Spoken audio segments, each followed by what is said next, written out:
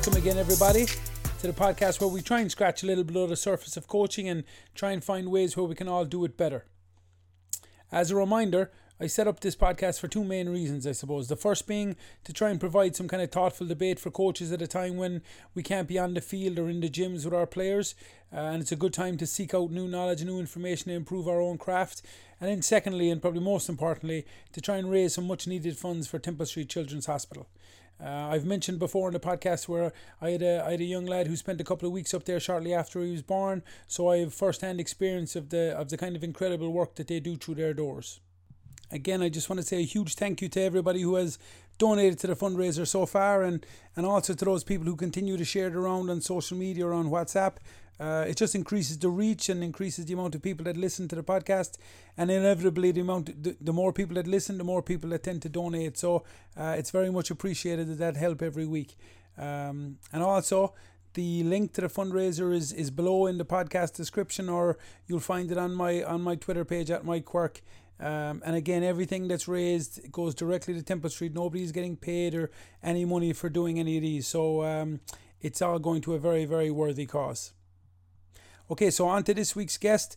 I'm absolutely delighted to say that we've got Derek McGrath to talk in the next hour or so. I heard Derek, the former Waterford hurling manager, speak a number of years ago at a coaching conference in Croke Park, and I was just blown away by his enthusiasm and his philosophy of coaching, and the way he wanted to speak about players and talk about coaching was something that I really took a lot from, and I think for coaches of all sports there's a huge amount in the next hour that you can take and implement into your own coaching moving forward. If you enjoy it, again, make sure you like it or write a review. I always love to hear the feedback and what people think every week, so sit back and enjoy the listen.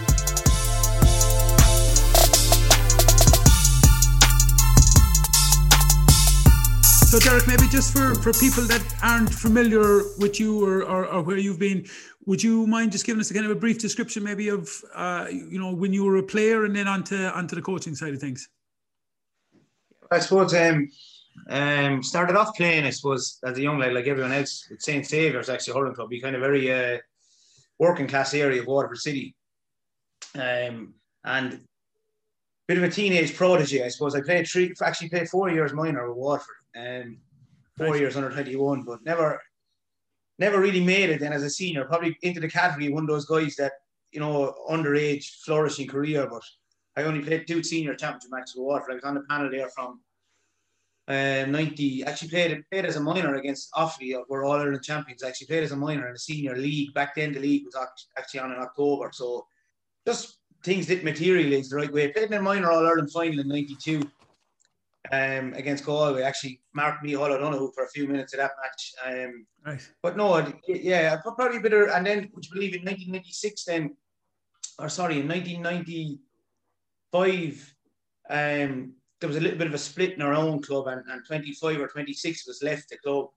I joined De La Salle then, so I've been in De La Salle then since I'm 20 years of age, I suppose, and I loved it there in the club and played with the club then for 20 odd years at senior hurling, and managed to I won a couple of Fitzgibbons along the way as well. So, but never really kind of fulfilled the promise, I suppose, that I had at underage. I had a tendency to put on a bit of weight and,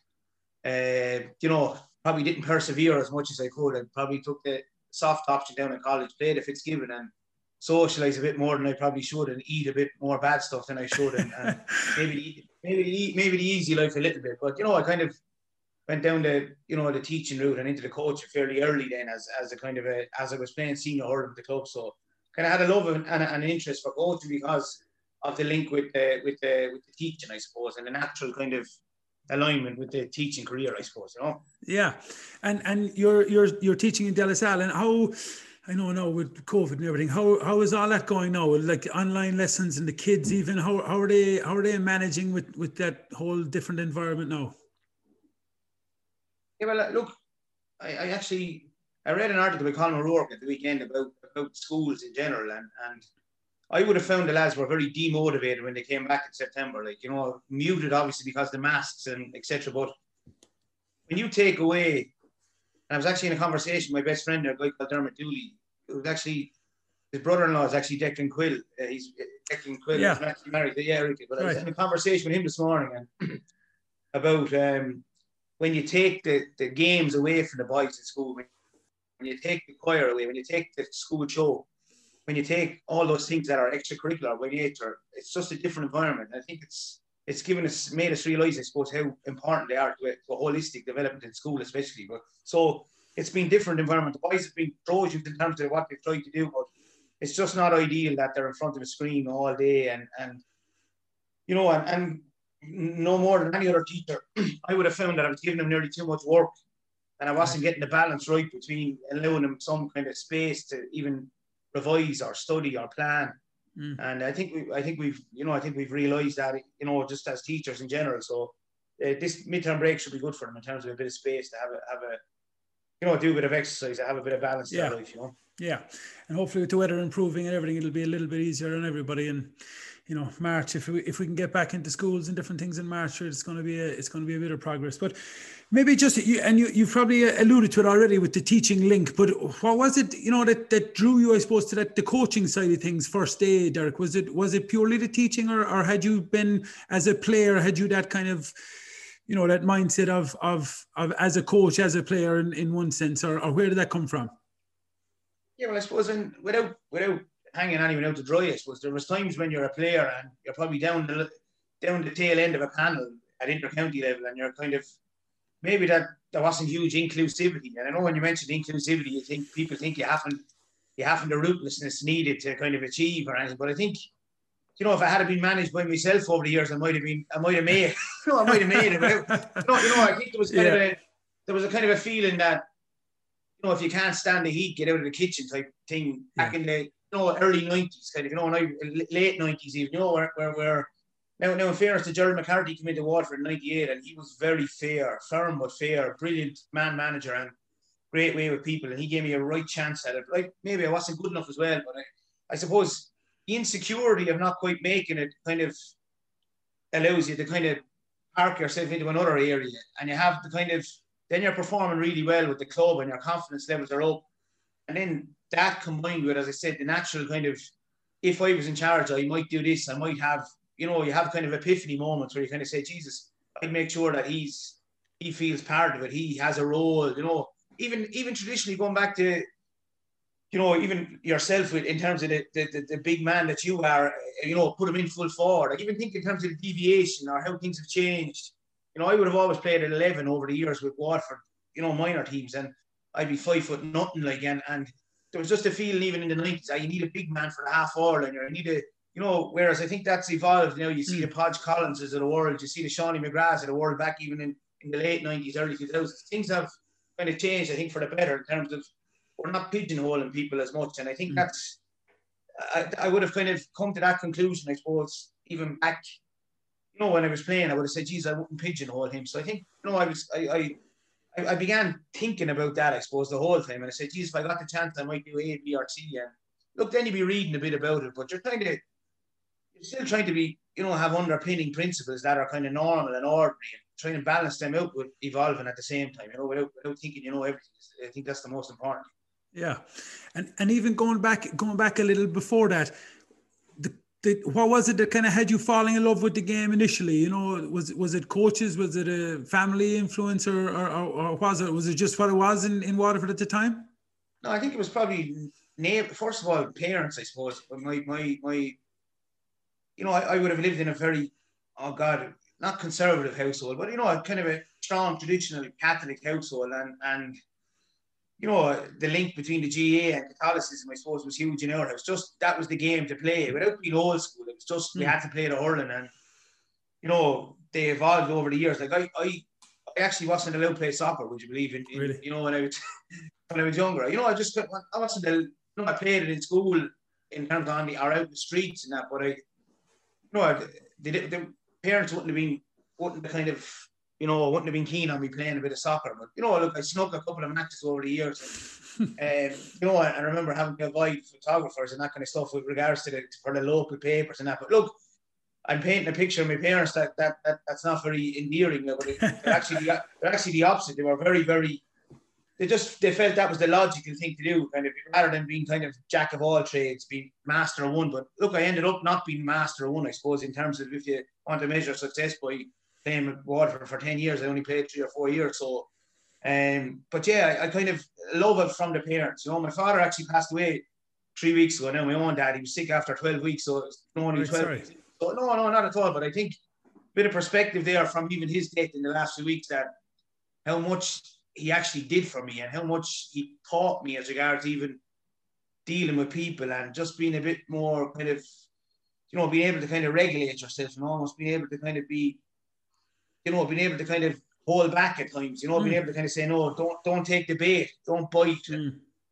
think that was kind of very prominent over the years, where I had a kind of, as I said, a flourishing underage career, and I would have been the target of kind of expectancy and kind of other clubs when I was younger. And he would have been great for just enabling you to deal with that kind of stuff without kind of, you know, sneering back or jeering. And I think that stands you in good stead when you go into coaching, that kind of influence of parents. And then, of course, you have mentors from a young age in your own club. A guy called Billy O'Neill was brilliant to me, real kind of straight talking kind of attitude towards things, but brilliant mentor. And my primary school teachers. And look, when I went into secondary school, I went into De La Salle, my own school that I'm teaching in, and I was probably the only student from the area where I was living in De La Salle College, and the brothers kind of took me under their wing. You know, great Kerry brother, actually, brother Tim O'Shea from Kenmare. He's actually celebrating his 90th birthday this week, so he kind of just looked after me, you know. And I was employed there for the summers, actually. You know, I was painting there for the summer, so I was almost seen as the poor boy from you know, and I looked after in a very, very caring way. And I never actually did an interview for my job in De La Salle College. I believe when I was doing my HDIP, the brothers rang me to tell me there was a job there for me. And so nepotism and pull, it's probably not there anymore in life, but it was there. No, there's some HR. Look, I appreciate it. I never kind of took advantage of it either. You know, I was always appreciative of it, and I still am. Yeah, there's bound to be some HR department now making calls to find out what was going on. Yeah. But we were just, I wanted to, you know, get into the nuts and bolts of the coaching side of it. And I heard you speaking in Croke Park at a coaching conference a number of years ago. And you spoke about the idea of optimizing the me and the we, and I thought it was a fascinating talk at the time, and I'd love just maybe to touch on a little bit of that stuff if you don't mind, and just to bring it to people that'll be listening, because I'm conscious, obviously, here there's people from, you know, basketball or football or rugby or every kind of a sport, but those things aren't in any way specific to hurling. They're specific to coaching and to everybody that's involved at that kind of level. So could you just talk a little bit about that? You know, if you don't have to go into massive detail, but just into that whole concept that your kind of philosophy is based on, I suppose. Yeah, and look, I think it's when I hear the word philosophy, you're right, like, but I always kind of think that it's a kind of a constant search, like, you know, for what to do right, you know. So take the cold hard world of business or sport at the level that you're at the moment, even in terms of, or the level that I was at with Waterford, where there's an expectancy from yourself and there's an expectancy from board and there's expectancy from supporters and there's a certain pressure that goes with it. So, you know, if you were to start with the measuring of success then, and you kind of said, right, how do you measure, or what does it look like in sporting circles? No, like I lost, I think we were in 5 finals when I was Waterford manager. We lost 4 of the 5 finals, you know, and then in the cold world of Sky Sports analysis, you kind of, you know, it's 20% win rate, I suppose. But the idea of journey and the idea of learnings along the way, now, they don't impress some people, you know, they mightn't. But I began to kind of come to terms with those, not in a defeatist way. And I think that's where the whole me and we comes in, where you feel you're right, you immerse yourself in something, and it doesn't become all about you either, because there's a danger if it does that ego becomes egotism. So there's a balance there to be struck. So you immerse yourself in it. You do it with absolute honesty and integrity, and you do it also with good people around you that are advising you, helping you, and the players become part of that process.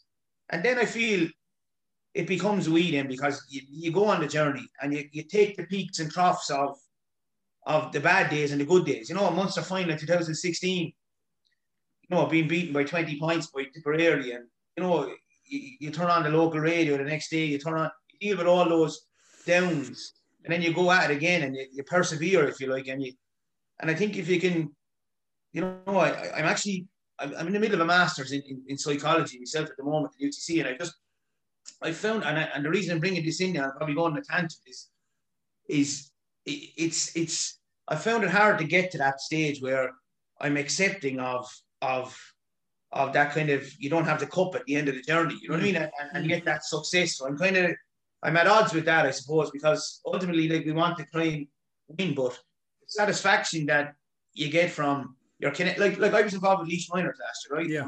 We put a huge effort into the whole year, and then we bombed on the day of the match, and you're kind of saying, Jesus. So the first analysis is of yourself as a coach. It's like in business, I'd imagine, when you have a bad day, you kind of say, Jesus, what do I need to do myself? Did I impart the message right? So you do the first bit of analysis yourself. And yet then when you take the helicopter view, as I think Owen Redden was calling it on TV3 at the weekend, that you kind of say, well, right, there's a bigger picture here, I suppose. And have you created, what I think your man Damien Hughes calls it in his book, cultural architects, which is people that can influence other people to change things. And I think I'm coming towards kind of the bigger picture.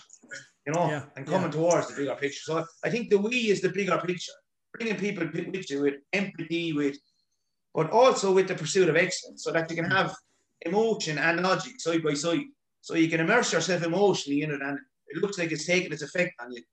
But when emotion kind of, when emotion kind of balances out, like you do things logically as well. So there's time. I would argue that in coaching, there's room for emotion and logic, and that they're not kind of separate kind of entities. And I think that's important. I think that's where I see the importance in it. And that's where, in my time away from it at the level you're at, I'd be very, very hardened to that attitude if I went back into it.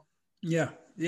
And it's a big paradigm shift for people that it depends on your measure of success. Like, and obviously at intercounty or elite sport or big business or whatever, it's about results ultimately. And you mentioned, one victory out of 5 finals, and that's the way it will be analyzed in that way. But like that idea of you can be successful, by taking that holistic view of what you're doing and by bringing players with you. And especially if we're talking down the chain to a minor team or 16s or 14s or club stuff, where you have coaches who are influencing the lives of young people moving forward, that's going to be far more impactful than whether you won an under 14 county championship or under 16 county championship. And like, if we could get to that kind of a place that you're talking to, it's obviously a very positive and healthy place for youth sport across the board, isn't it? Yeah, and I think, again, I'm going to preface it by saying, I think we're not forgetting about the ability or the capacity for someone to experience winning and losing either, or the pursuit of excellence. You're not going to, like we in school, for instance, sometimes we put up a panel, we include everyone in the panel, and it's inclusivity, but there's still going to be a point where the conversation takes place. I think it's what it is. It's prepping the people for those conversations so that the feedback is imparted in a manner where it's not like, well, feck Mike Quirk now for saying that, or Derek McGrath for saying, like, and there's learnings along the way. I remember, Cullen, the panel at the end of 2015 in Waterford, or 2014, having had an horrendous year, and I've got, omitted 10 or 11 guys, giving them only 20 seconds or 30 seconds in a phone call and saying, geez, that was horrendous how I dealt with it.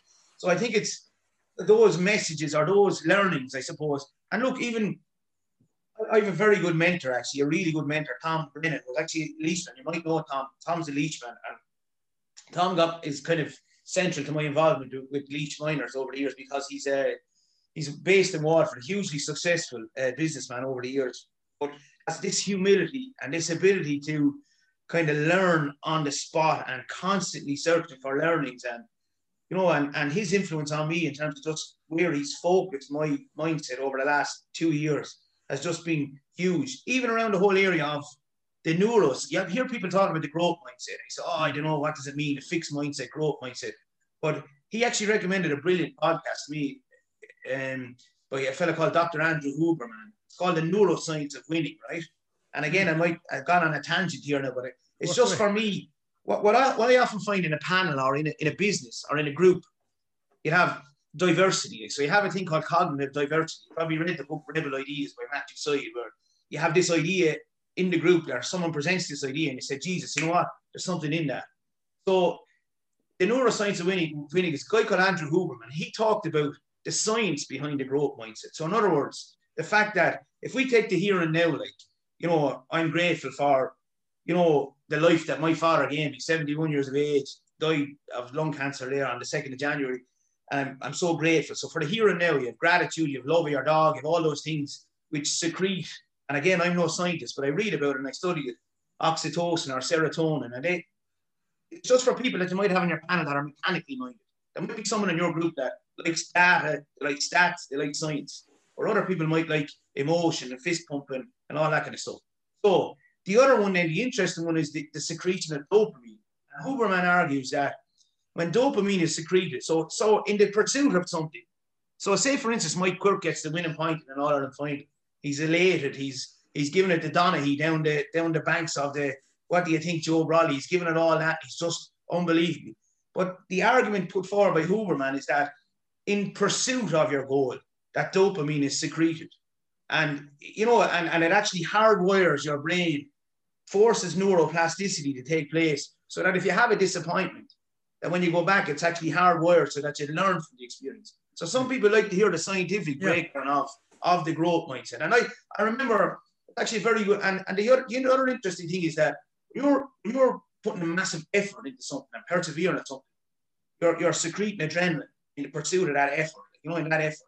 And he says, and he argues that, and the studies reveal that dopamine is actually secreted and it buffers adrenaline. So, like, I remember in 2017, we beat Kilkenny for the first time since 1959, right?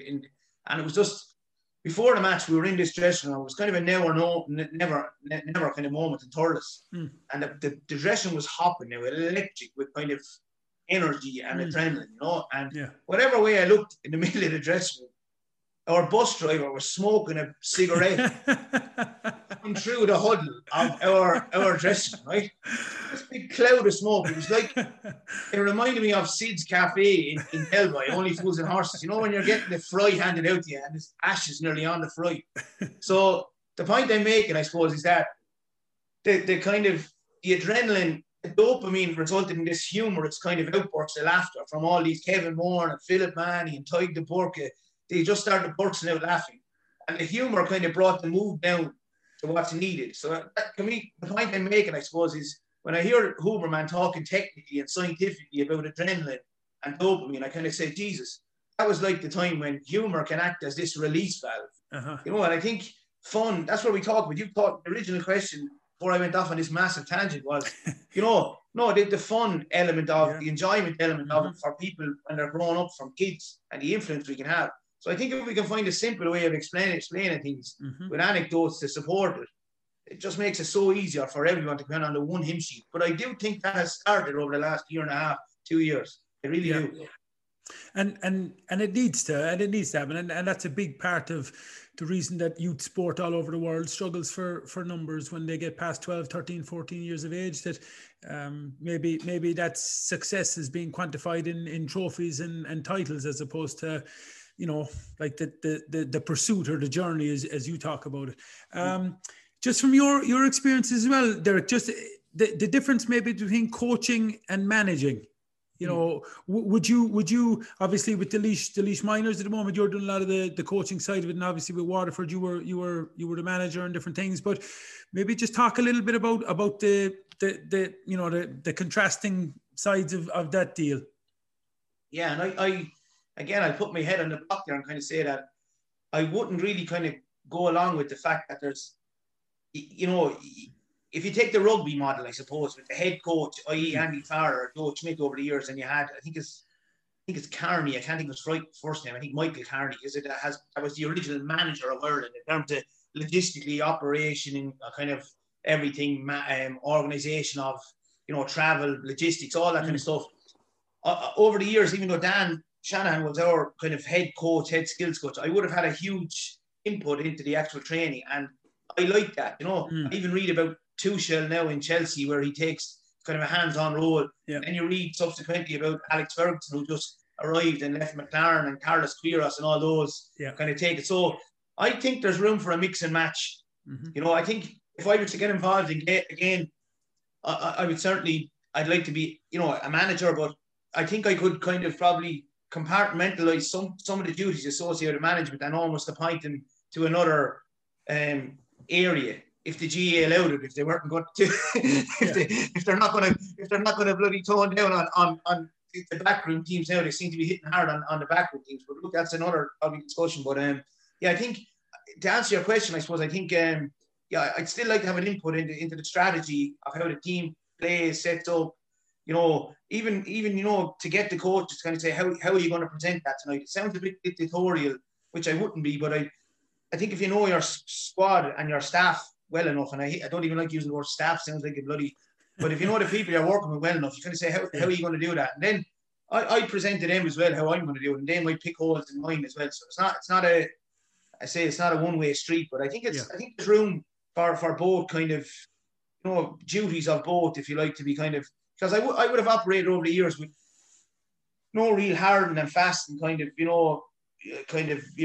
demarcation lines. I'm kind of just try and have this big body of people inputting, and they know their place then without kind of being dictatorial. If the environment is right, like, they'll feel really part of it, and they love the opportunity to express an opinion about something. Yeah. And talk to me about that environment. How do you create that? How you go about creating that environment where they do feel free enough to express an opinion if they have one? Yeah, I think it takes time. I think very obvious things that have to be built up, like trust, and I think you have to show the example first of all that you care, and simple things, practical nature of that is kind of punctuality, follow-ups, follow-on calls. Making sure that you're up and at it, that you're, if it's the video analysis department, if you like, that you've been the first to kind of look at it, that you're not just talking about something that, that you haven't seen or watched. So showing genuine care and concern, and I suppose openly admitting when you get things wrong, and without losing power, if you like. I don't mean power is the wrong word, but without losing the kind of balance of where you need to be as the perceived leader of the group, if you like. So building up trust, a real strong work ethic, and a good bit of clarity from the start of when you start working with these people. I was in discussion with Dermot, my mate, this morning. We're talking about the 3 collective sessions per week, but in terms of the GA's decision maybe to go with that, I said, Jesus, what if a team are psychologically, at a low ebb, and you feel you need to push them more, and also the message that perhaps is not out there as much as I'd like to see, where the boys actually thrive on being together, and the happiness comes from being together under the tutelage of a manager that cares for them, and this is their life. This is when they're not socializing, they're coming together, and they can actually enjoy training. They can enjoy the whole process. Because I think sometimes this demonic kind of presentation of a manager has been dictatorial and ruining their lives, and making sure that they're kind of almost robotic. I don't think that's as true as people kind of create that image. And I'd be strong on creating a different picture than that. So I think it takes time, that kind of time, to build up that trust. But it's like, say, for instance, if you went in like yourself to a county Leash, or myself, or I'm helping out with Leash, you don't want to go in straight away maybe and huddle up and putting your arms around, telling me you love them, or telling me you have an emotional connection with them. Yeah. You might want to be a bit more, not frosty, but you might want to be a little bit stand back until you reach that epiphany moment where you've worked hard over a period, and you can say, oh, Jesus, I really feel.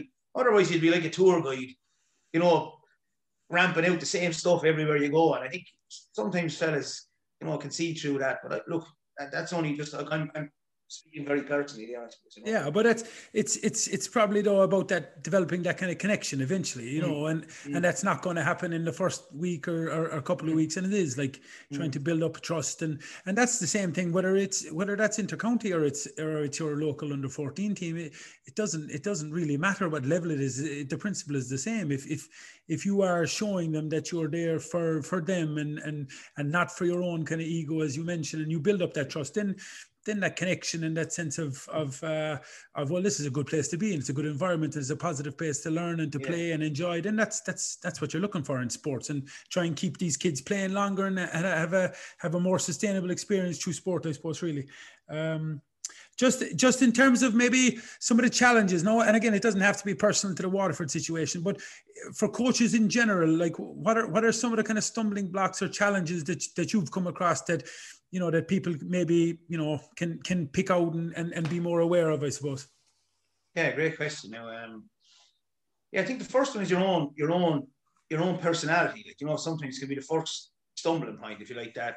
I talked about it already, so I won't go into it too much in terms of your absolute immersion in it to the point where you know you become not overly emotionally involved, but you just kind of want it so much, and you can want something so much that actually can hinder your natural kind of or the development of the team, and getting that balance right is important. And I think that's one obstacle. I think second one is a very obvious one from a business and from a team point of view. The clarity and the transparency needed with the relationship with those people around you, like so your partnerships, like with board, you know, the alignment that's needed, I suppose. You know, in terms of just I talked about the growth mindset already. You know, that kind of where's this going, like, and what's the big picture here? And as I said, when you say big picture to kind of maybe local scribes or local journalists or maybe even local supporters, to kind of they mightn't see it, but it's inculcating those big picture values, your team, to the board, to supporters, and finding a way to kind of, now this sounds wrong, but to put a spin on that almost, to put, not a spin, but put reality on that, with where you want to go and what you want to achieve. Take the situation in Leinster football even, with the Dublin argument, and like what are our goals? Where do we want to go? Like what's achievable? What are our learnings? What can we celebrate small successes? Like, you know, even as I said with the Laois Miners last year, despite being well beaten by a really good Offaly team, you know, will some of them come through? Will they benefit from what they were taught, what they taught me as well? And, you know, their learnings along the way, and they have epiphany moments during it. So I think partnership and alignment with the goals. I think also the realization, I suppose, the obstacles and a realization by people within clubs and schools and counties, I suppose, and in county boards, that, you know, that balance between tradition and innovation and change. I think I referred to it actually in the conference there some years ago, the fusion of those ideas. So, you know, like for instance, in De La Salle, you know Joey Carton well. Joey's a great visionary, right? Joey, a number of years ago, we moved grounds up to Grey Stew, and at the time we were kind of saying this is a big move, like, and we had one field in the heart of Waterford City, and we were just moving 3 or 4 miles up. And Joey had a vision, and everyone just came in behind that vision. Of course, you get kind of maybe dissenting voices, people saying, I wonder, should we or shouldn't we?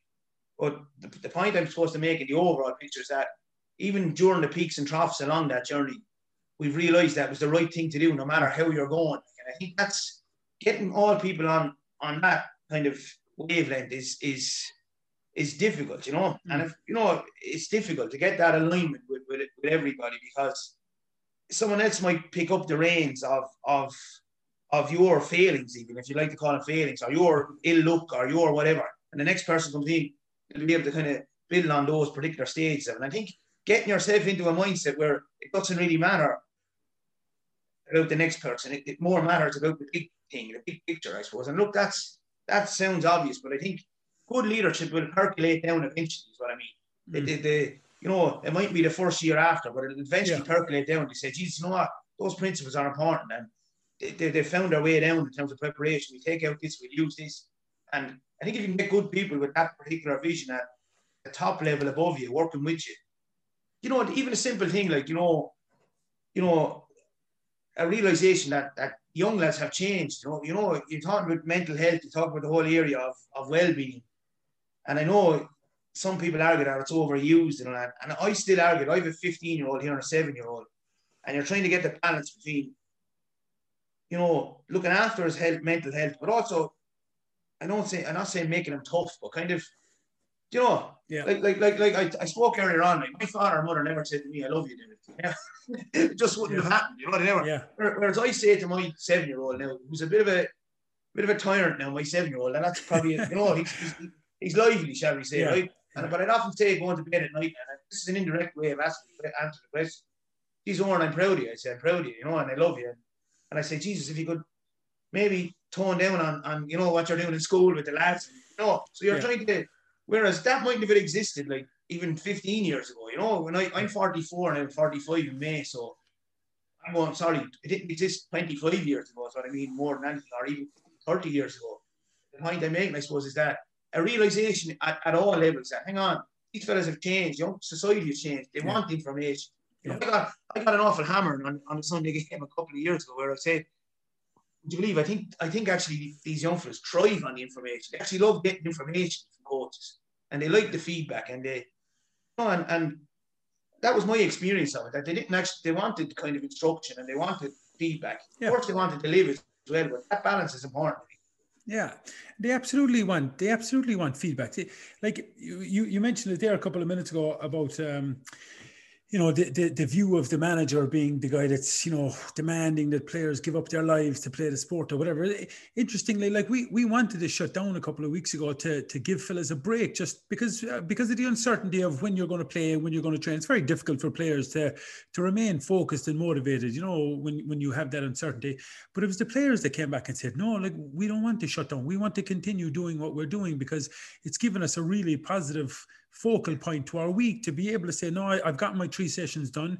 I've lifted this weight and I've gone up on what I'm supposed to do, and they've taken that as a real positive thing because they've been given it, I suppose, to drive, and they want to drive it themselves. But it just backs up maybe what you were saying about that narrative that's out there about it's the manager that's the one driving the whole thing, when really it's the players are craving it. Like, they want the information, they want the support to try and be as good as they can possibly be, I suppose, really, Just and the Jason Sherlock there a couple of weeks ago as well mentioned, you mentioned there just the way that good leadership percolates down. It mightn't be an immediate thing and it might be a year or two or whatever. He spoke about that idea of delayed gratification as well as, as a coach, that maybe you're not the one that'll benefit from, the title or from the work that you're after doing right now, but that longer term view is obviously the way it's going. And you obviously subscribe to that kind of a view as well.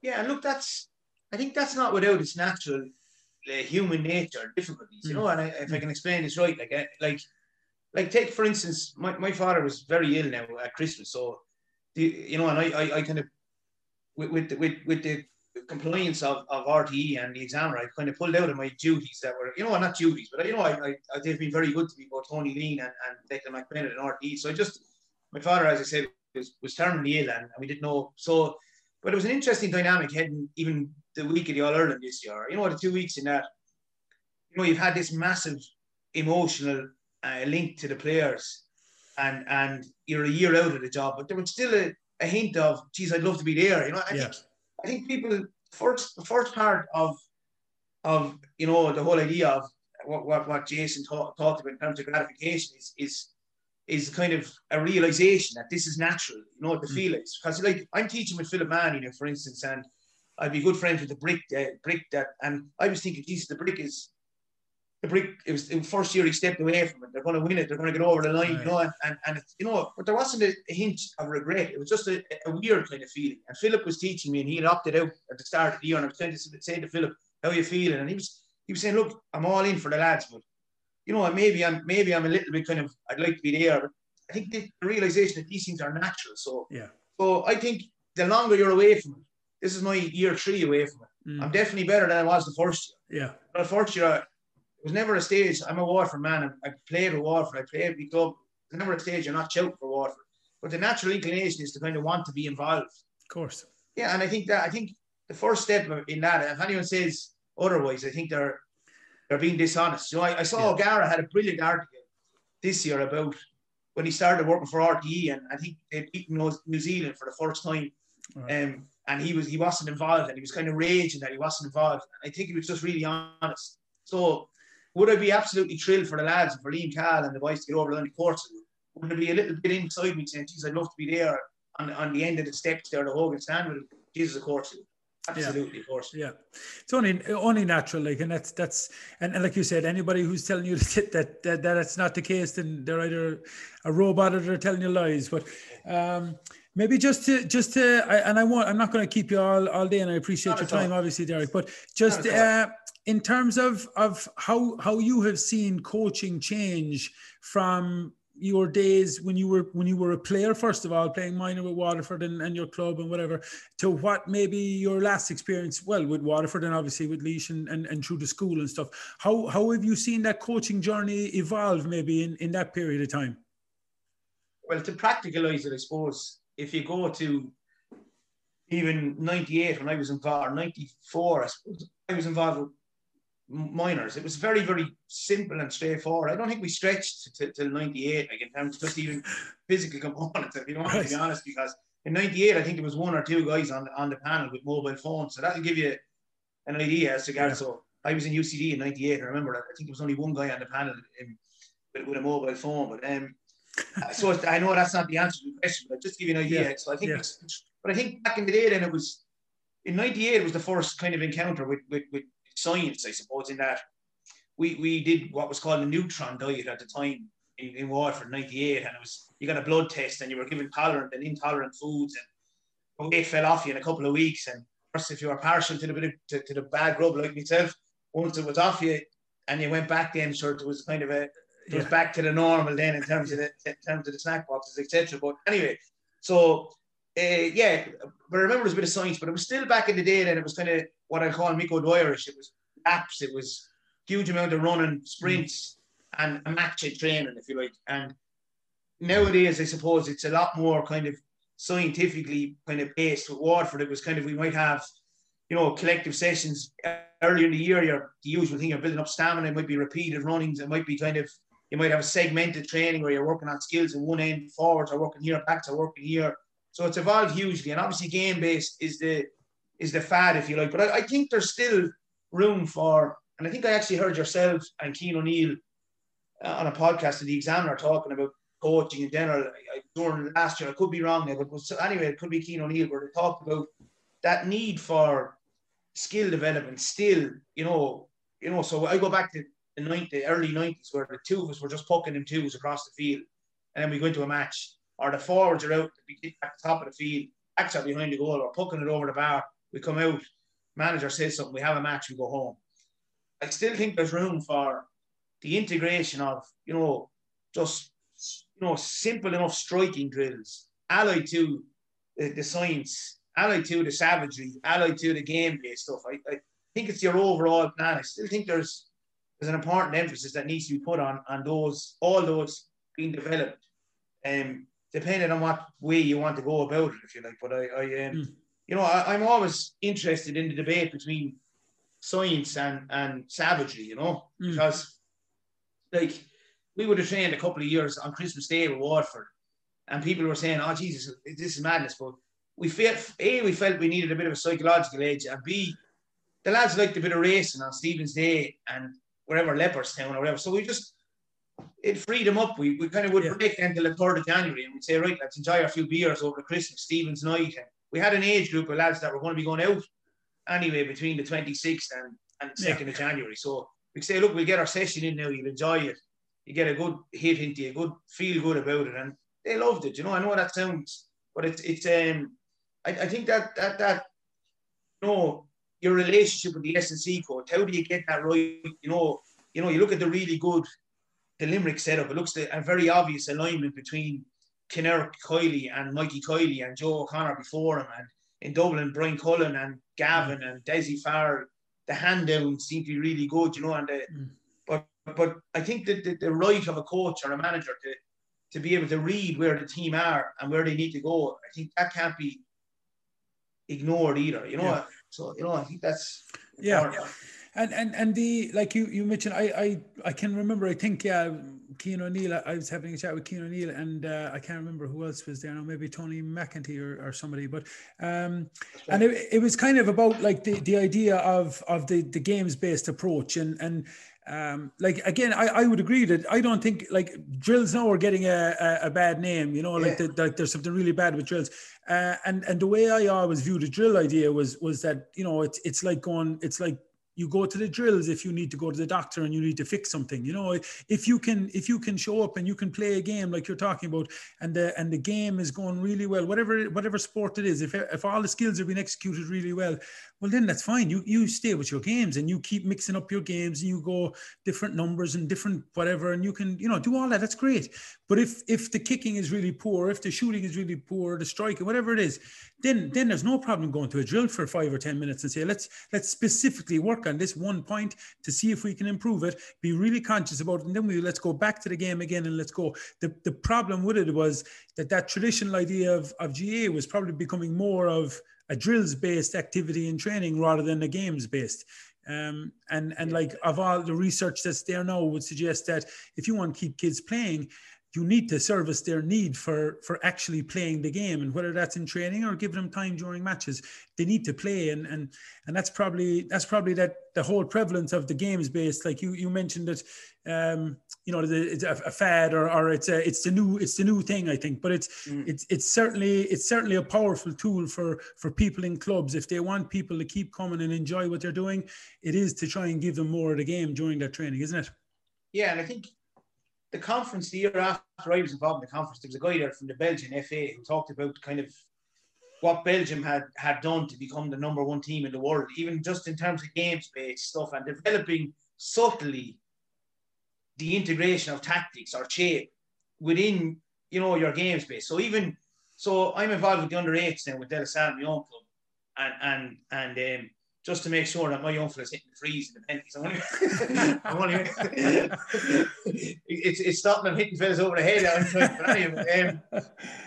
But even I took that from him, where sometimes we might have a 5-a-side and they're all chasing the ball, and he just said, "Geez, put one on either goal and put one against one out in the middle, and kind of get them playing in smaller numbers, and then all of a sudden you might have for instance, you might have 6 playing together, and then all of a sudden you might say, right, these are your 6 backs, and you might look at subtly integrating the shape that the team wants to play in. If you're playing with a sitting centre back or a wing back that's attacking, you might be able to do it in a manner where it becomes kind of almost, part of their normal kind of development. I think that's a good thing that coaching will go that way if it's subtly introduced. Even you know what, I was thinking, even in terms of, I'm involved with my own senior club this year in De La Salle, my own club, giving a hand there. And, even some of the runs that they might be doing over it, that they'd run in the shape that would kind of be similar, so that it's kind of become ingrained. Sometimes the old movie, The Karate Kid, where he's painting the fence, it sounds like a mad kind of analogy in terms of the building blocks of learning things, but sometimes they can be very subtle ways of learning things that can be applicable then as they go through the years. And I think that's, again, if they have the patience to go. So to come back to your point about drills, you might have a situation with a group of a really talented group of under 15s that are down in De La Salle Club or in Ballygunner or whatever, and you might do the drill as a starting point to the game. Like, so you kind of, or you might have a fallback. We're not able to do the game, so we'll go back to the drill to teach the kind of basic of what we're trying to do. So I still think there's room for mix and match. Yeah. Mix and match is absolutely, yeah. There's no problem there. Once and like it's just that issue. If a coach is running a session which is primarily a drills based activity, you're not servicing the kids' need for that autonomy to feel like they're really engaged in the whole thing a little bit more, and they're not really having a whole pile of ownership over it. But you just mentioned there that it was your young fella that mentioned just kind of about that small sided games. Like I remember a couple of months ago, there was two clubs playing like smallies, no, under 8s or 10s or whatever, and they were playing 12 aside, like 12 aside at under 8s or 10s or whatever, instead of just making 2 games 6 aside. Small, very small practical things where guys are getting more touches and more decisions and more tackles and all that kind of stuff. And that's all that kind of games based approach is just trying to be novel with the game to make sure that you're replicating what's happening in the match, obviously with those numbers. But just in terms of maybe your own improvement, Derek, since you started coaching, like if there was something, something significant or since you started coaching, something you'd love to have back, you say, I look back 20 years ago when I started coaching, Jesus Christ, if I could go back there and change that, I'd love to, because now I've got a very different perspective on that whole idea. Yeah, good. another good question. Yeah, it's first of all, I'd be less sensitive. I think I can be sensitive enough. I think and sensitivity is not a bad thing either, because it kind of there's a thing called positive paranoia where you feel like you have a level of emotional intelligence to kind of see things happening before they happen, but you don't know everything. So you kind of just kind of read a situation, say, "Geez, I don't think Mike was happy going home from training." So I think I'd be less sensitive. I think as well, and again, this is just very, I suppose, if I personalize it to an example of even, the All Ireland, if you like, we lost the All Ireland in 17, and I know this is not, and I'd say to myself, what would I have done differently in terms of even prep or, Conor, I remember Conor Gleeson was suspended for the final, and we had gone through a very, very rigorous process to try and free, I suppose, or get Tadhg de Búrca to play the semi-final. DRA from DCC to the hearings committee to DRA, lost the thing Thursday night.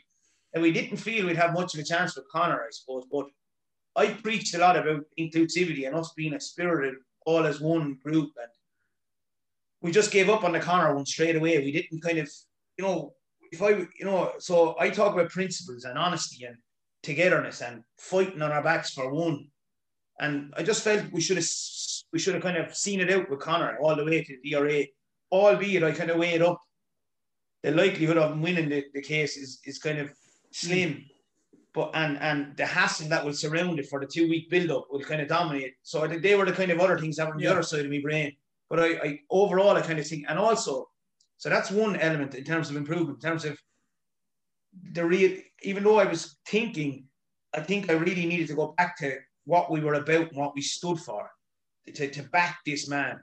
And the power of backing this man might have helped us, even if he hadn't got off, if you like, right? Yeah. And the second thing would be, I probably, on a personal level, in 17, when we won a semi-final, playing in a manner, we scored like 31 points, 419, and it was in a manner that I would have always wanted the team to play, like really just the perfect balance between, kind of expressing yourself and just structure, and just loved it. And I almost kind of allow myself a kind of a couple of days of kind of, shoulders back and, kind of so I just allow myself to kind of, have a moment, if you like. And I think at the same time, I'd say Mihal, and I'm good friends with Mihal, and the Galway fellas they had an edge, like, and we just lost the edge in 4 or 5 days of and I was interested. I saw Liam Cahill remark last week that he felt Waterford weren't going well the week before this year's All Ireland, and I would have felt we didn't go well, and I would have felt responsible. I kind of allowed myself a little. Now, I know you have to do that, but I read a really good book, Hunger in Paradise. Okay, Erasmus Ericsson, or I think it is anyway.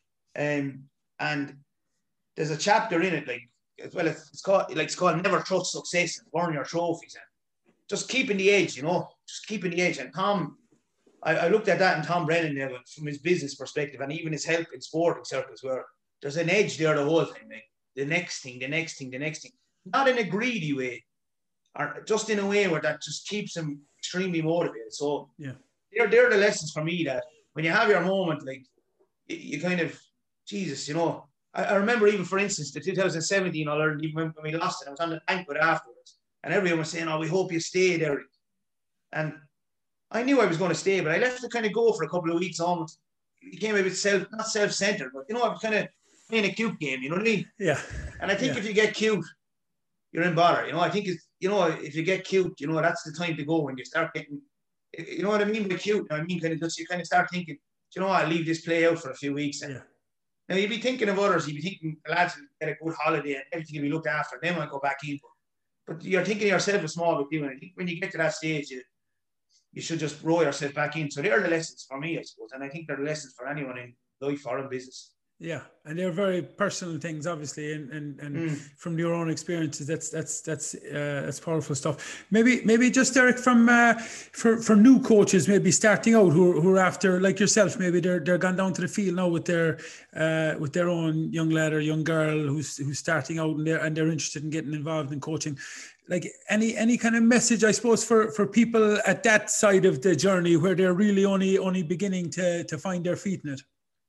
But I think the first thing is there's a lot of people that get involved in coaching that have no experience of the game, and they spend a lot of their life trying to explain themselves as to why.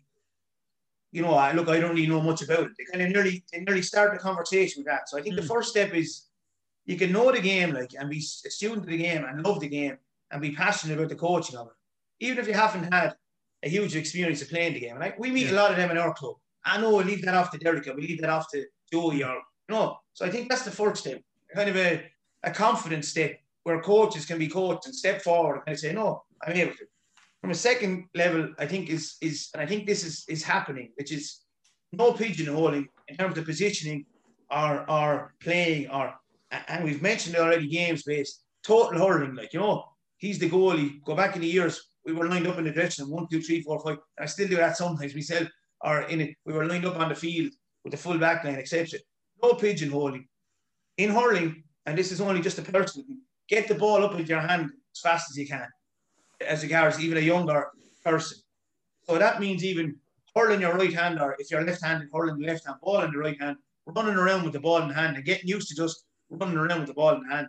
Because, hitting the ball on the ground, it's grand and it's a skill that has to be developed. And I'm not knocking how the game was played. It was a brilliant game and it was like that. But it has changed, and I think it's going to evolve even more in terms of. But I think I said in the last 3 or 4 All-Irelands, I think the ball was hit on the ground 4 times in 4 All-Irelands. Right? It was tipped to the side before it was picked up. That's a different thing. But so get it in your hand and run around with it. It increases the whole idea of vision and and then just have a randomness to what you're doing down there in terms of the hurling. Like, you can integrate the proper swing and my young fella here is 7. He loves Star Wars. Right? He absolutely loves Star Wars. Now he plays a bit of hurling without being mad into it. But I watch him playing with lightsabers here, and I know this sounds crazy now. This sounds like I'm completely off the wall here. I might say coach, but yeah, he uses a bit of a Hoover and a lightsaber kind of to pretend kind of fight. He has a good imagination, like Orr. But he picks up the hurling the lightsaber, lovely, almost like Patrick Horgan in full flight. And I kind of say to myself, this fella now is going to be all right when he gets the hurling. So you'd be surprised if you can even be sharp enough to see things at home. I know Pat Lamb did it with the sliotar or the rugby ball. Get the ball in their hands, simple games at home. Throw the ball at the skittles. Integrate all them into your hurling for 5 and 6 years when you're down the field. And before you know it, those skills will become part of their whole being. So, look, it's probably a off the wall answer, but no, I know, and like that idea of like I spoke about it maybe last week or the week before, that the idea of specialization always is kind of dying away. Like that for every one Tiger Woods who only plays golf, every hour of his life, there's millions of other people who are like sampling loads of different sports, like a Roger Federer who are playing soccer or basketball and football, and then suddenly they find their path when they get to 16, 17 years of age, and actually, Mike, on that, you probably know Angela Duckworth's book, Grit, right? She actually talks about the science behind sampling. So, as regards like how it's no coincidence without bigging you up. Like you look at the hands like Burke and Donaghy have over the years in terms of basketball and the influence. Sherlock or Ingle or all those guys that were brought in over the years with different and different kind of perspectives on things and how they see things, the screening and all those. I see it in my own school here. Brother Tom just has a brilliant idea of being able to see things that other people can't see. Even when we play a 5-a-side in our soccer, he's just, just great vision. But the point I'm making, I suppose, is that without knocking my upbringing, and I had a brilliant upbringing, I think sampling the sports and sampling at all levels and being able to kind of say, I'm taking a bit from this, and you'd be surprised what they pick up from each. I think it's brilliant for them. Yeah, and there is huge crossover now between the games, and that's great. And the more exposure without having them up 7 nights a week is giving them time to play with the lightsaber and stuff is obviously a big part of it, But come here, we're nearly there. Just in terms of like, and you've probably answered this in one way in terms of you studying a master's right now. But how like your own improvement, like Derek, what are you doing? Or what do you try to do to stay current and to stay knowledgeable and to keep improving yourself as a coach? Well, trying to get a bit of weight down first of all. I mean, that was my own person. Right. Just trying to. Just physically, I was trying to. Physically, I was trying to improve, I suppose, without becoming one of these guys that's going to appear now with a head of hair and a set of white teeth. I'm not going to be, I still have my deficiencies. I'm aware of my limitations, but I think from a physical element, I think I'm trying to improve. I've less procrastination, so I would have, procrastinated a bit over the years with Waterford, kind of left things on the long finger. So that's one improvement area, like answering the phone, getting back to people a little bit quicker, and just that kind of area. And I think what I'll be better is time management into the future. Like, if I got involved, I would go to not the Jim Gavin route, but early morning. If I had anything to deal with a player, I'd be trying to bang it out between 6:30 maybe and 9 o'clock or 8:30. And we had a kind of a saying in Waterford that we came up with, like, Gok Road, Gok Law. We were saying everything every day, no matter what we do. Like, so, and I read a good book, Pete Carroll's book. He's actually the Seahawks coach. Live forever, and he kind of has a similar mantra, like, where everything you do at a given time. So when you're playing with the lightsabers, you're giving that everything. So my learnings and my improvement areas will come around the whole area of time management, I'd say, and being able to kind of be the best at what I'm doing at that given moment. So when I for instance, I took parental leave when I was over Waterford, and I think I'd be well able now to kind of teach. I have my notes on a computer now for teaching. It's not a matter of press and play, but I'll be able to teach. I'll be able to take a team, and I'll be able to give a hand down the club. So Saturday morning, for the 7 to 9 year olds, when I'm down there and giving it everything, I have a WhatsApp group for the parents. I'll give that everything, or 9 to 11, whatever time. Yeah. If my young lad has to go to soccer, then I'll bring him to soccer, and then in the afternoon, I'm saying I'm going for a walk with Sarah, or and then in the evening I'm training. So I suppose the management of the week would be a lot better. So they'd be the main kind of things that I'd hope to improve on. And the psychology course is as much the kind of re-emphasize what you might know from instinct or gut.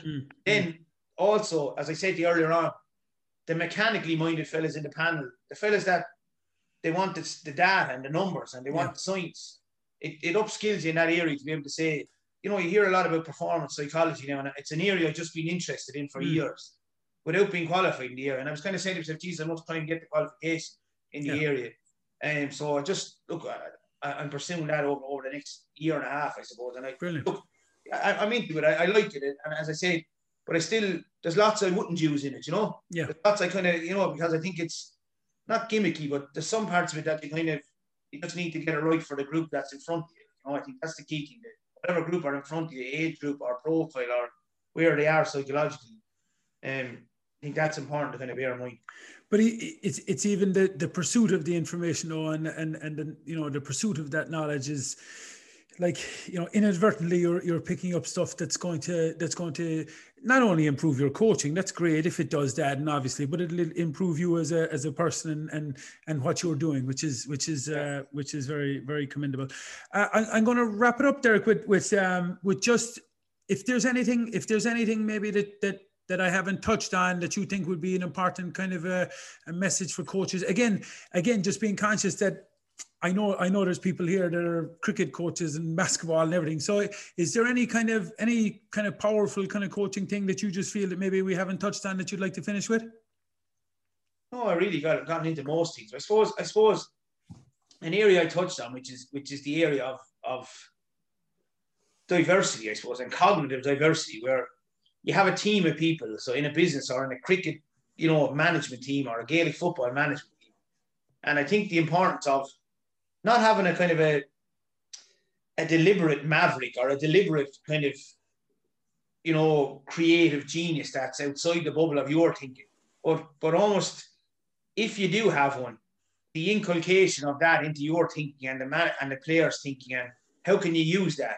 And I think that's important. Like that kind of, don't be afraid to kind of put two things together that are seemingly kind of not in harmony, like not in symmetry. I think that's, and I think I've learned that now with even my relationship with Tom, or my relationship with people over the years, that like I take even Dan over the years. Dan, you see Dan, he has the hat turned backwards, he has the tattoos, and people with the mob, if you like, would say, geez, I say Dan is a gas man with the tattoos, or he's into this, or he's into that. Yeah. And he's a former hurler of the year, 3-time All-Star. If he mentioned All-Stars or hurler of the years in our dressing room once in the 5 years, I'd say it's a lot. Or if you meet this affable, quiet kind of, and this fellow who shows you, like, this is me now, and you can take me as I am, and I'm not going to worry about what people say if I have a tattoo or if I'm in a hat turned backwards, or guys that are into fashion, or and guys that are into different things. And I think that's where it's going. But I think realization from a coach's point of view that in business, like, you may have this. I'd imagine in business, there's lots of people probably that are maybe they're lazy, okay. And in a club situation, we'd have plenty of lads in the club now, and I've probably fit into that bracket over the years as a player. Now that when you're getting near the end, you tend to get a bit lazy, Yeah. You're not making the runs, but yet you might have a moment in you, you might have a kind of a moment of a little pass or a dink or something like that. Yeah, a little spark. You might act as a catalyst for something. And I think the balance between allowing those to continue in that manner or changing their behaviours to suit team ethic or the team dynamic, that's a kind of a fine line, and has to be kind of really transparent. And the last message, and I'll finish with this, is there's times in coaching where you have to be completely open and transparent, and there's other times where you have to be confidential. And I think the boys need to know that, not they need to know about what's happening confidentially, but they need to know that they need to see the balance that what you're trying to do. And I'd say that applies to employees as well. Yeah, the trust that if it's to be confidential, it's confidential. Yeah.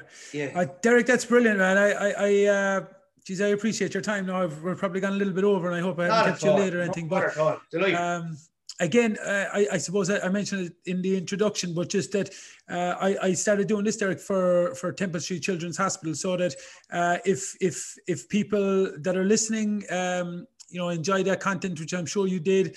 I'm just asking people to share it around the place, and anybody who hasn't donated, if they could donate any couple of euros to Temple Street Children's Hospital, obviously it would be very appreciated by them. So, Derek, again, thanks a million for your time, man. I really, really appreciate it. Okay.